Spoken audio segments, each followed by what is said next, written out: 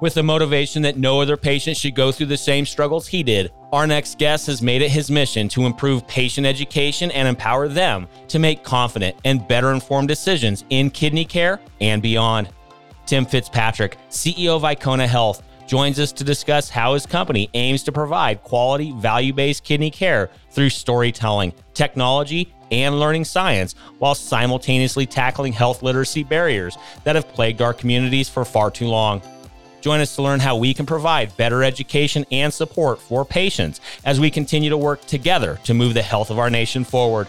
Let's go.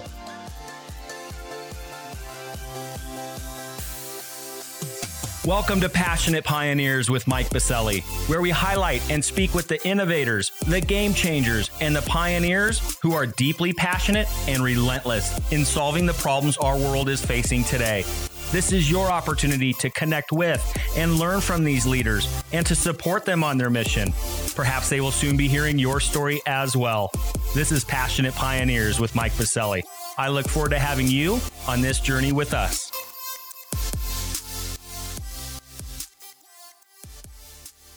Tim, welcome to our podcast, and I'm looking forward to our conversation today. Great to be with you, Mike. Thanks for having me. Well, Tim, given your passion to help tackle the uncertainties you once faced as a patient and how you are now helping others not to have to experience what you did, I'm so grateful to have you on the podcast today. But before we dive in and discuss your journey as a patient and startup founder, a bit of housekeeping. While listening to any of our episodes, please take a moment to subscribe to the podcast so you will automatically receive episode updates in your podcast player. Simply search Passionate Pioneers with Mike Biselli in Apple Podcasts, Spotify, or wherever you listen to your podcasts. Lastly, please visit the bottom of the episode notes to connect with me on LinkedIn, Twitter, and Clubhouse in order to further the conversations occurring on this podcast. All right, Tim, it's almost time for our community to learn how Icona Health is using learning science, storytelling, and technology to address educational challenges, dramatically improve patient understanding, and ensure smarter, confident decisions in kidney care and beyond. But first, I'm going to randomly select an icebreaker question so we can get to know you, Tim. We're talking travel. We're starting to come out of the pandemic. We're starting to be able to travel a little bit more. Matter of fact, I just scheduled my first in-person business meeting. I can't believe it after almost a year and a half. I know. I'm going on the road. I scheduled a dinner. It was amazing. But what's your favorite place on earth and why? Okay, hear me out, because this goes against everything about your question, but I promise I have a good answer. So I'm in New York, and my favorite place is New York, even though I also love to travel, but here's why. You mentioned the patient experience being a huge part of my why. And when I was in Florida, this is 5, 6, 7 years ago now, I, at a certain point, knew that I was not going to forever be in Florida. And the place where most of my friends at that point in life had congregated was right here in New York. As I started to heal, and during that 18-month process that I'm sure we'll get into, I would take trips up here whenever I could. So we're talking every 6 months, every 8 months, definitely every New Year's Eve, not doing the crazy Times Square madness. But I'm just talking about hanging out with friends from school, from high school, some friends from the military. And it kind of became my launch pad. And the reason I still love it to this day, and kind of my meter for how I know when it's time to move on, because I tend to move a lot. I've actually moved about 50 times in the last 3 years, which is a crazy number. But whenever I come back here, whether it's on a plane or a train or in a car, I kind of just measure my internal energy meter and see how I feel seeing the city again. And I love exploring, traveling. I'm always on planes.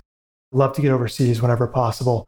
But coming back is just a new source of energy. I know everyone talks about the energy of the city. I too love travel. I just booked my first trip. It's a wedding in Detroit. I have not been to Detroit. I'm really excited. Yeah, talking about my favorite place on earth, I'm in it.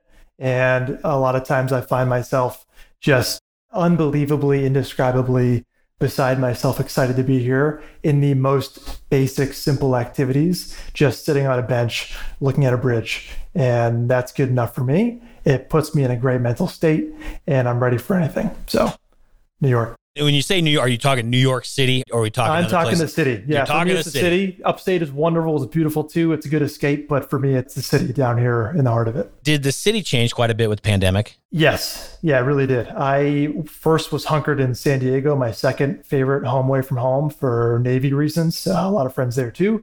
came back here after a few months last July, about a year ago, and have ridden it out since then. Yeah, it's changed a ton. There's a lot to be said about what happened. I think it hollowed out. It became what used to be 4th of July weekend, and every summer weekend through Labor Day, it's a ghost town, and it always has been that way every summer here.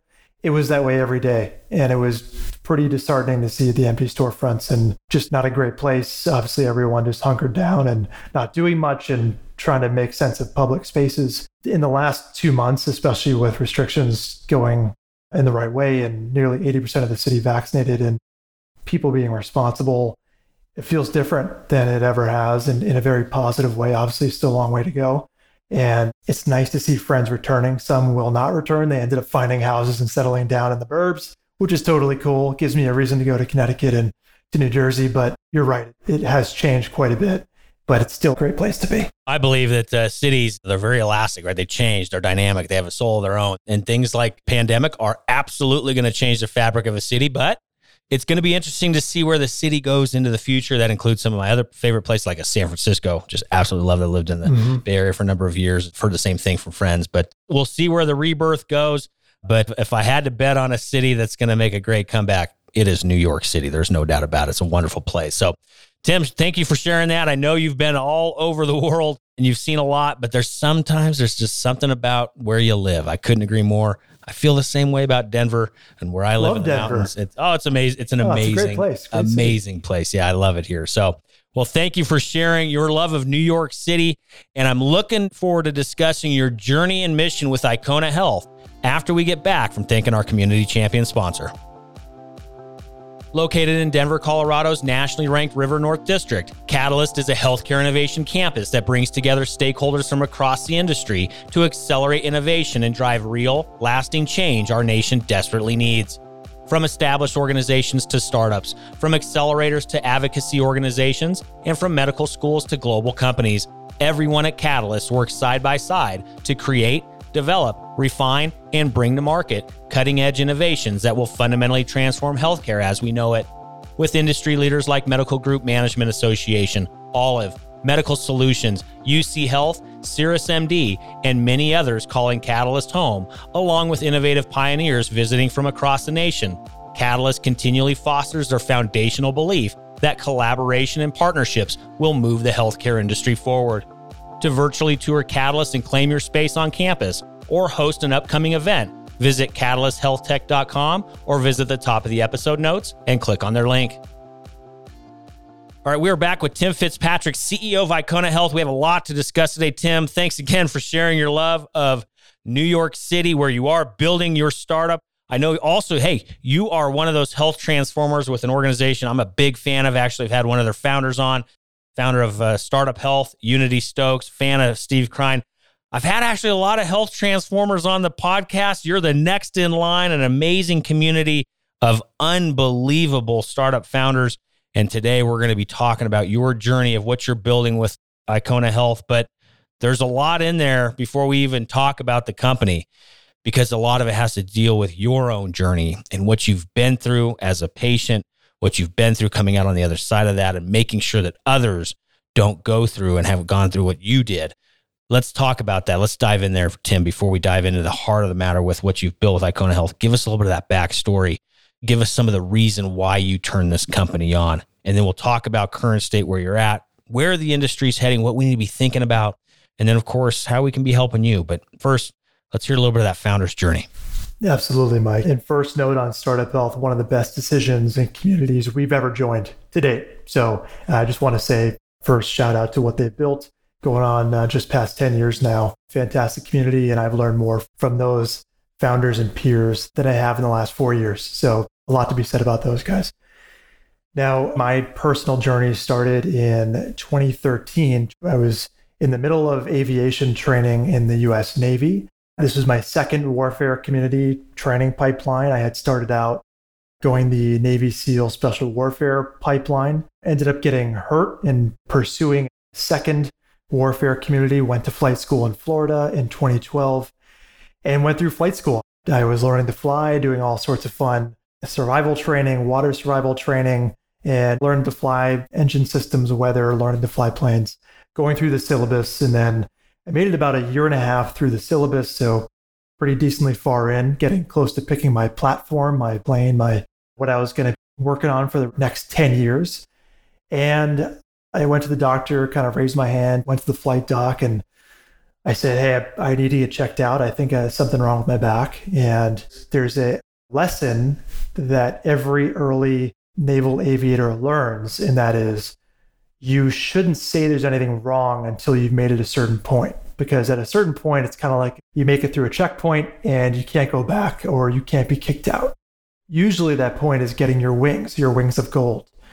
And so I was going as fast as possible towards the wings of gold and delayed saying anything about my back. So sure enough, I say something. I'm probably 6 months away from it at this point, and it's supposed to be a basic fix. This will require surgery, but it's an outpatient surgery. It shouldn't be too complicated. And this does happen to some aviators. It's a tissue disease around your spine from just the nature of the job, some pulling G forces and sustained exposure and long hours of flying. So I go in for the surgery and come out of surgery, and I'm in recovery, and pretty basic. I had no support. I was by myself, living off base, young officer. And so that was pretty normal, just kind of going about driving myself to the hospital every day and going through this initial care cycle, treatment, initial kind of painkillers. This will be short term, nothing to see here. And after a week, typically you're back up in flying in the cockpit within a week. And after a week, I wasn't really making progress on my wound. It was wound care. It was wound care at this point. It had been done. Now I went from surgical patient to outpatient wound care clinic treatments every day. And the team of corpsmen and my surgeon just couldn't seem to get it right? That wound care is one of those interesting specialties where it's not a perfect science. It's more of an art than a science. And there's a lot that goes into the patient and their diet and what else is going on and why isn't it looking healthy and healing. And it wasn't healing. And this went on. It was a week turned to 2 weeks, turned into a month. And obviously questions started to get asked from my command. And why isn't Fitzpatrick back up and flying? And what's going on? And how are we accounting for his scheduling and his pipeline? Imagine how much money and time had been spent on me at this point. University degree, first warfare specialty, second warfare specialty, and flying planes. It's an expensive training pipeline. They wanted answers. But the medical team just didn't have an ace. After 6 months of daily wound care and no questions and more painkillers and figuring out why isn't this kid healing, they said, sometimes this happens. It's rare, but sometimes we need to go back in. And we think that we just didn't get it all the first time. That was everyone kind of just agreed. We didn't get it all. It's one of those things where if you don't get it all, it continues to spread. It infects the tissue. It no longer is healthy tissue and it's not going to heal. So I went for the second surgery. At the time, there's this thing called a wound vac. And if you're not familiar, it's worth Googling just how painful it is. And you'll see the patient forums on, is this hell? Is this real life? And where's Dante? And it's just not a pleasant experience. It's very painful. It's meant to get your skin to stay fresh. And that's a nice way of saying painful and like a fresh wound all the time. And it requires changing the wound vac frequently. So you're in there, depending on the prescription, every 3 days, once a week, no more than once every 10 days, to pull out the filter, which is a metal mesh that goes into your skin, and they'll pull that out. And now at this point, the skin, if it's healing, has grown into the mesh. So it's really not a great experience. And then they're packaging it and repacking it, and there's no painkillers. And now it ended up being second surgery. I had one installed immediately following surgery, months on that, still no healing, continuously replacing the wound vac, needed a third surgery. Now, all this is happening. I'm driving myself to these appointments every morning. I don't know how it's possible. This is clearly an oversight.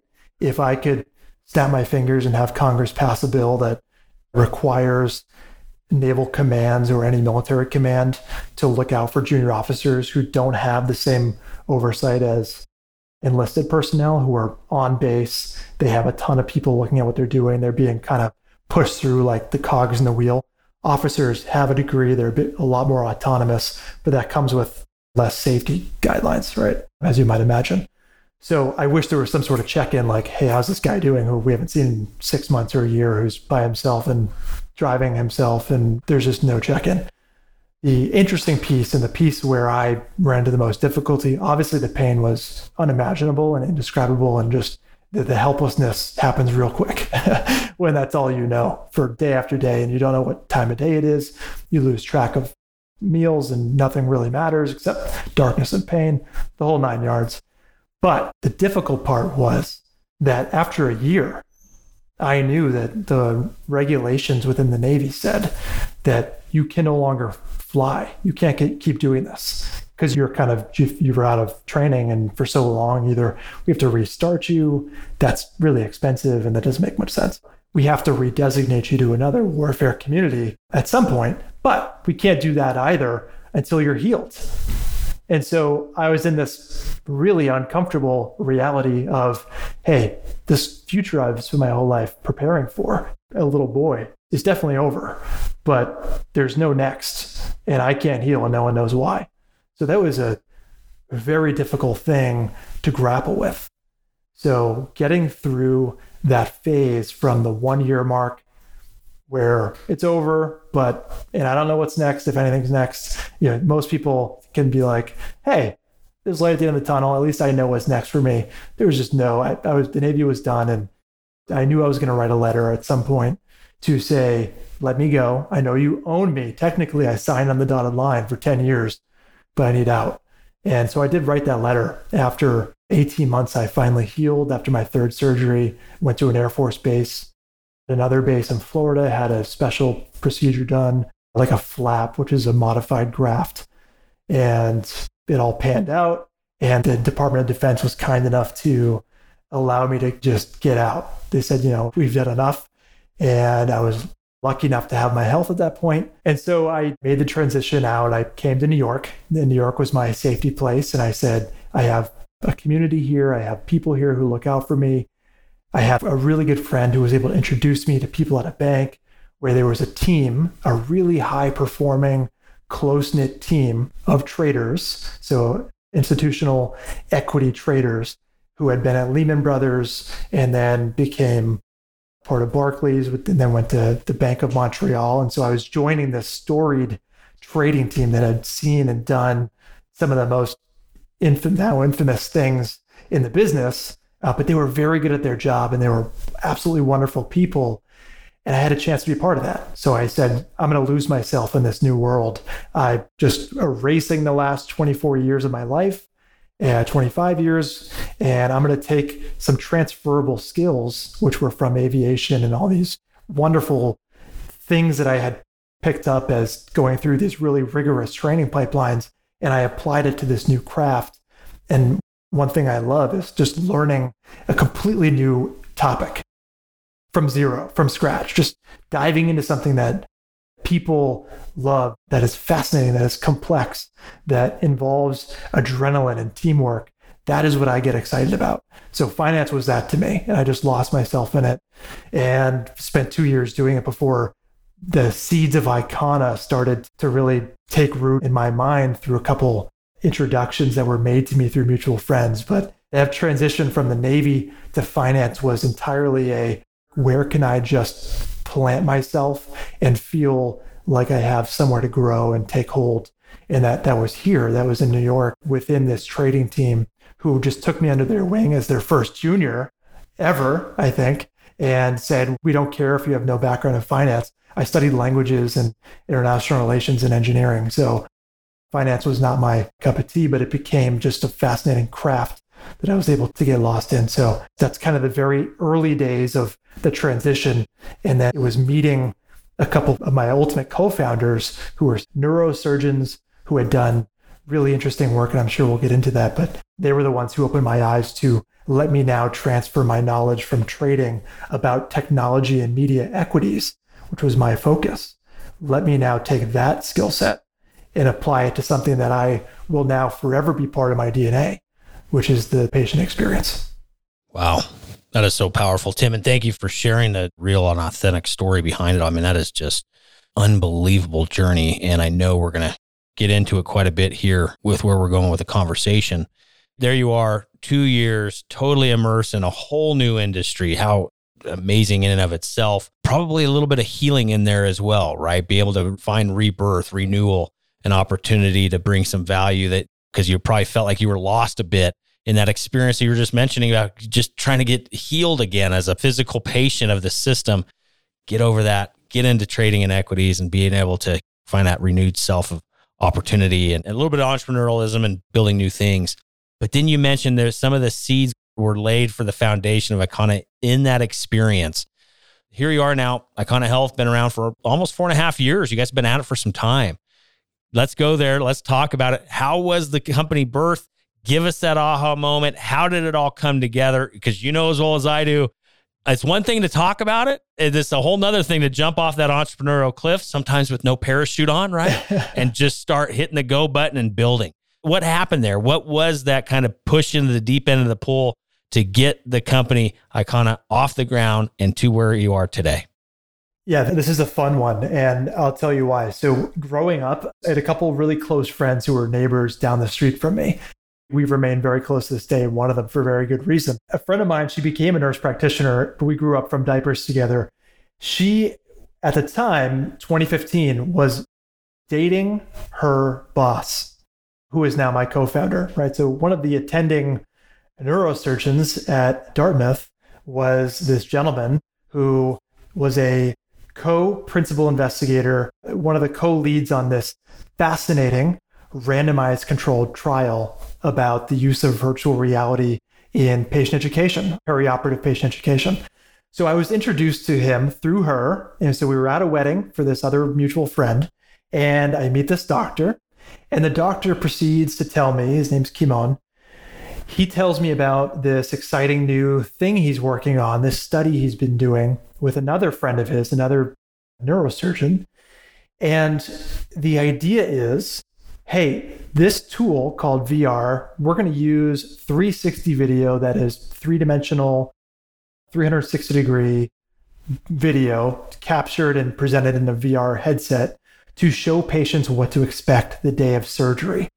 Now, this resonated for a couple of reasons. One, obviously, very clearly, I could have used it when I was a patient, right? I would have been able to say, oh, that's what this is about. Reduce anxiety, improve overall experience, know what I'm up against when it's time to leave the hospital. All of these things that I just had no idea what I was in for because it was my first rodeo the first time. And then, hey, that was terrible the first time. Now my second one is even more increased, my anxiety. And then the third, even more so. I meet Kimon. He tells me about this bit of research. And the other person, the other neurosurgeon who's involved in this research, his name is George. He, in a past life, was a film director, the head of a production company for virtual reality, had gone to film school, was this kind of fascinating human who went to med school later in life, after film school, after going to Tisch, after going to the Fletcher School at Tufts, just decided to study public health and become a neurosurgeon. Just these two really incredible humans. He sounds really boring. Oh my gosh. He's incredibly boring. No, dinners are some of the most exciting time I have in memory. The three of us end up having dinner, and they're telling me about this research, and my mind is just blown because on the one hand, I'm like, hey, as a patient, this would have changed my life. On the other hand, I'm over here at the time in finance, kind of taking a look at how tech and media companies are investing in the public markets in these new technologies and seeing the writing on the wall. You know, I have a team of analysts whose job it is to have just complete nerd central rooms of devices, and they're doing channel checks all day long, and they're reporting to me on, hey, the stock, they're giving me information on devices. This is early days of VR, and we're looking at where all the big companies are investing in chipsets and the form factors, and what's the Samsung roadmap look like, and what does their memory look like in terms of augmented reality chips in their new handsets in the next generation. And we're just trying to decide how we should be investing in the public markets. And then I meet these guys who are kind of bridging the gap for me, right? I'm looking at their RCT and going, wait a second, there's a lot going on here. And yes, it's a very specific patient subset of neurosurgery patients, but the content they're talking about is general. Any patient could see this.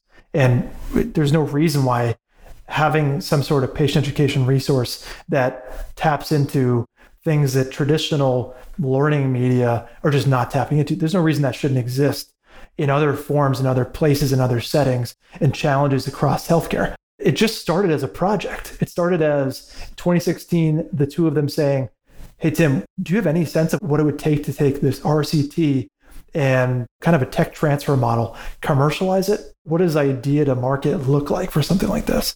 I didn't know. I didn't have a parachute, but I knew for certain, and I started talking to everyone I knew in my new network in New York. Hey, how would I do this? What questions should I be asking? If this was going to happen, what should I know? If I'm going to go all in, am I an idiot for wanting to do this? Because in my heart, I know I have to do this. This would be transformational to people who are in a situation that I was in or who might be in the future. It just took 6 months for us to start asking the questions to eventually get to a point where I said, okay, I don't know what Icona is going to look like. I know what our mission should look like, but the product is going to change. We need to find a way to do this. And I'm full-time. I'm in. I made the leap 2 years ago to something new. There's no reason I'm not the person to do this now. And it does change over time, right? And that's awesome to hear that you guys had that mindset like, hey, let's go and after the mission first, technology, product market fit, all that, as well as I do, that can change and it can change quickly at times. But so current state, because that was about 4.5 years ago, Tim, what is today's elevator pitch? What have you guys built today? What's in the marketplace today? Yeah, so today Icona is a kidney education platform that's using the power of learning science and storytelling to tackle health literacy barriers for people with chronic diseases. And that's a big leap, right? There's a lot of words in there that were not in the initial pitch. And I'll tell you the biggest reason is we started with an RCT. And we used that RCT to go to health systems. And I was in, say 20 health systems in the first 12 months, was able to get the big meetings with the right people because of my co-founders. And I was selling into health systems as a first-time founder. I'm sure I don't have to tell you or anyone on this listening to this how difficult that is. And that was the learning curve for me. And a few things changed, right? Obviously, I realized, okay, this whole knowing your target customer thing seems important. Knowing who's going to pay for this and how they're going to pay for this seems important. All those lessons were fire hose, right? Let's just say first 12 months was an important wash.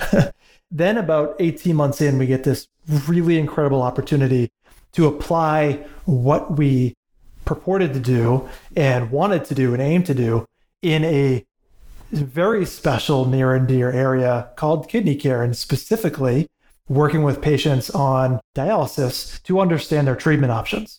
And I know that anyone listening to this who has been following the space knows that 3.5 years ago, hey, that's pretty good timing because that's before the Advancing American Kidney Health Act. There's a lot going on. There was plenty being done already in the space, but it was just great timing for us to be discovering how an immersive piece of education or an immersive modality of delivering patient education for this patient population who has a unique set of barriers around education. Not only that, not only the barrier side, but opportunities, if you get it right, to deciding on treatment options. That is just a home run if you can get it right. So 3 years ago, we ended up doing some work there, seeing how a VR tool could affect and impact how patients understood and made decisions around their options. And then we realized, wait a second, there are so many challenges unique to kidney care where we can prove out this model and take this learning science. And I know this, anything that tacks on science just seems like a pseudoscience. So I do want to unpack that for listeners soon. But we wanted to take our 3-step approach and apply it in a very specific area that we knew would have the right macro catalysts. And it was becoming clearer and clearer over the ensuing months that this was the right place and the right time to be pursuing how to really dive into a novel education solution in this space. And how have the results been currently? What are you guys seeing? How has it been? Things changed with the pandemic as well, right? I mean, we think about a lot of business models either came to life or were accelerated. How did the pandemic maybe impact you and the team and the technology you're bringing to the marketplace? But how have things been going What have been some of the good results? I always also love to hear, Tim, some of those patient stories too, the end user. Like, what has it done for some of these people that you're serving? Yeah, Mike, to be honest, you hear a lot of companies and people go on podcasts and they say either it was the best thing that's ever happened or it's the worst thing that ever happened. It's usually a mix. For us, it's both of those things. Number one, the business was completely turned on its head and we had to do a very hard conversation. Let's talk about the messy middle, but we had to do a zoom out pivot. So we had VR and we had built this ingenious approach of a 3-step learning process of identifying our learning task and then identifying the part of the brain where that particular learning task was going to be targeted by the patient's brain or the user's brain, and then figuring out which tool was the right fit. That was all encompassed in VR. Now throw a pandemic in the mix and you have to battle perception of risk. And even though you have all the hygiene protocols in the world in place, you're still up against a very important and impossible to get around perception of risk, both on the patient side and the frontline clinician side. Not to mention, it took us a year to have the right frontline workflows in place to know who's our champion. If anyone who's ever put a great device in the hands of healthcare professionals in a certain workflow, that workflow is everything. And does it actually improve their lives? Is there task switching? Is there alarm fatigue? All that stuff matters.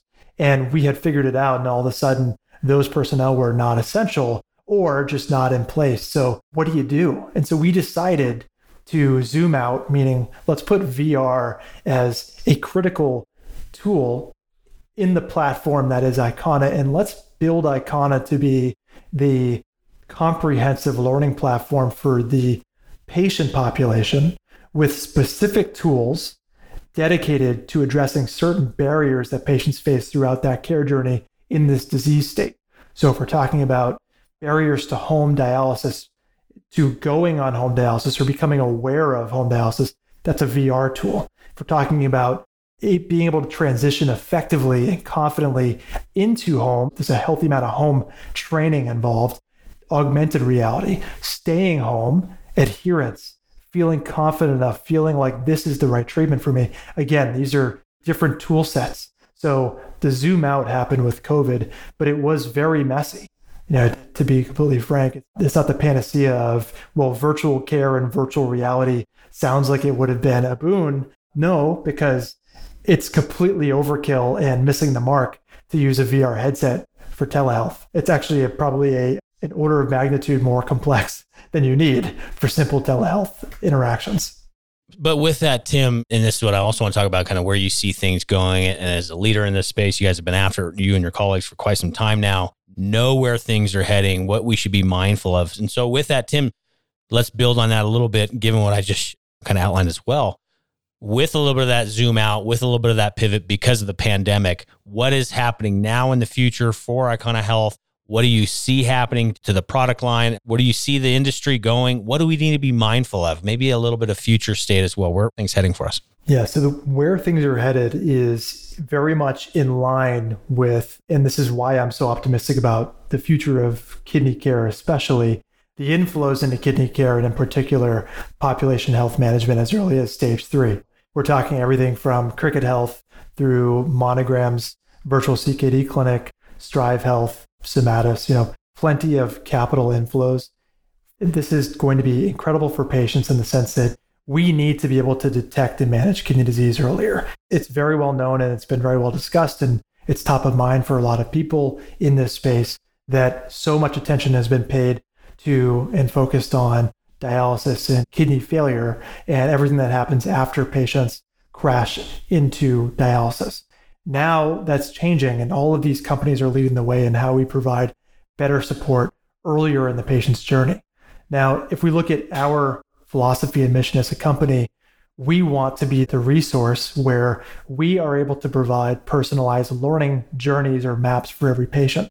So that means just like these companies are paying attention to what are a patient's goals and how do we support them and how do we bring these personnel and dedicated support teams to enable these discussions that slow the progression of the disease and reduce cost of care and improve patient outcomes. How do we do that as a company for patients on the individual level. So things like, imagine a Duolingo model that meets immersive healthcare at the right moment, at the right time.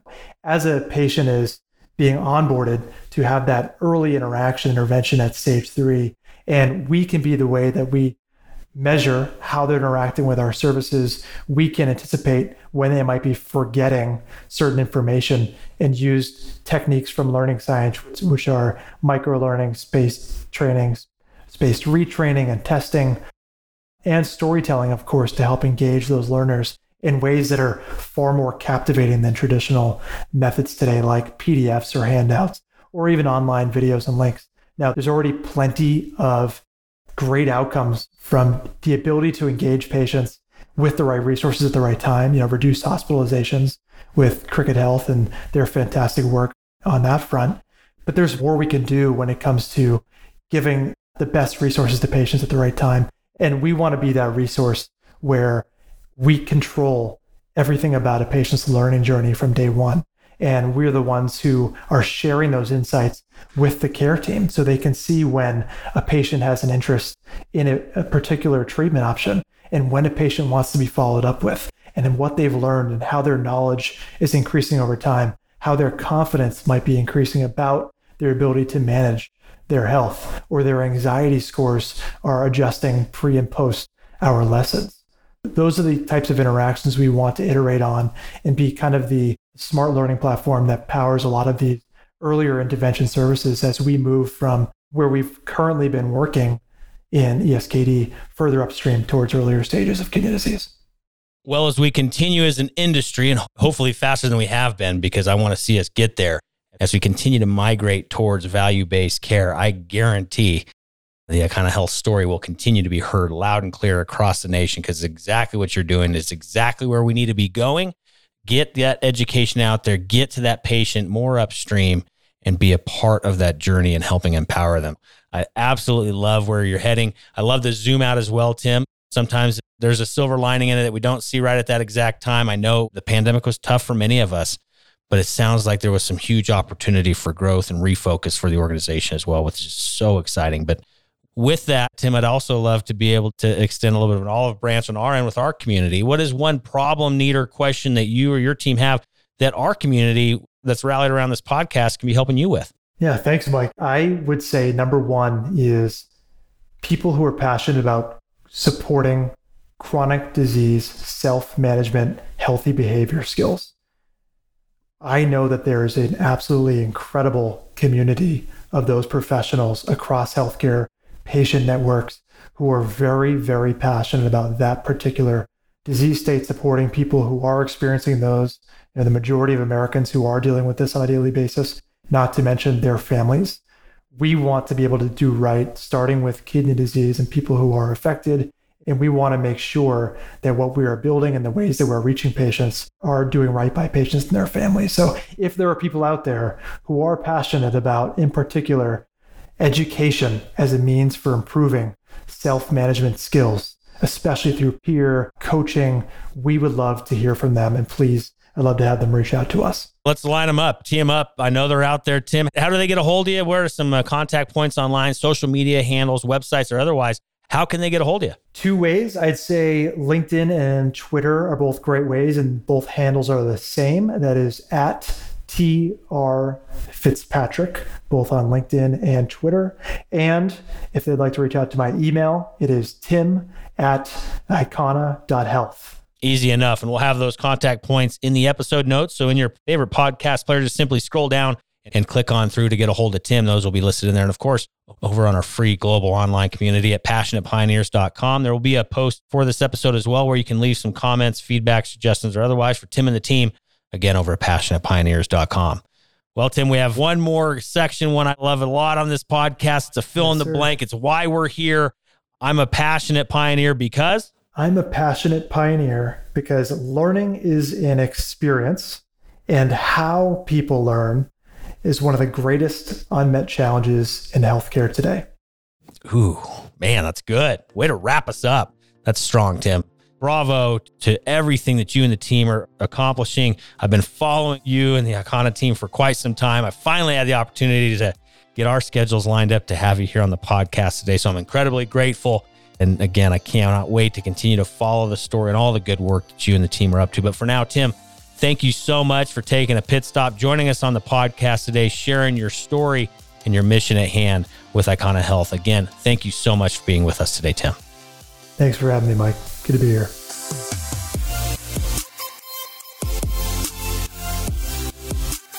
Thank you for joining us today on Passionate Pioneers with Mike Biselli. We'd love to hear your feedback about the podcast so we can continue to improve this community and to further support the pioneers being featured.